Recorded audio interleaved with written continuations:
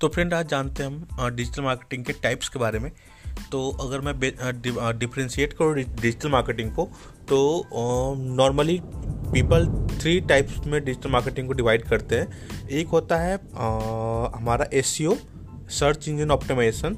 दूसरा होता है हमारा SMO, social media optimization. And third होता है PPC। बेसिकली अगर आप देखो तो PPC SEO के अंदर ही आ जाता है, बट लोग उसको अलग कैटेगराइज करते हैं क्योंकि वो नॉर्मली PPC एक पेड कैंपेन के रूप में काउंट होता है। तो हम बोल सकते हैं कि 3 types of digital marketing platforms होते हैं जहाँ पे हम अधिक से अधिक ट्रैफिक के लिए या फिर अपने ब्रांड क्रिएशन के लिए यूज करते हैं। ठीक है।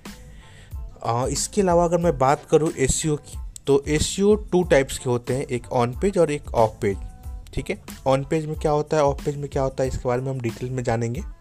अभी बस हम इतना जानते हैं आज के लिए कि हमारा जो डिजिटल मार्केटिंग होता है बेसिकली 3 टाइप्स होता है। मैं एक बार फिर से आपको ओवरव्यू दे दूं।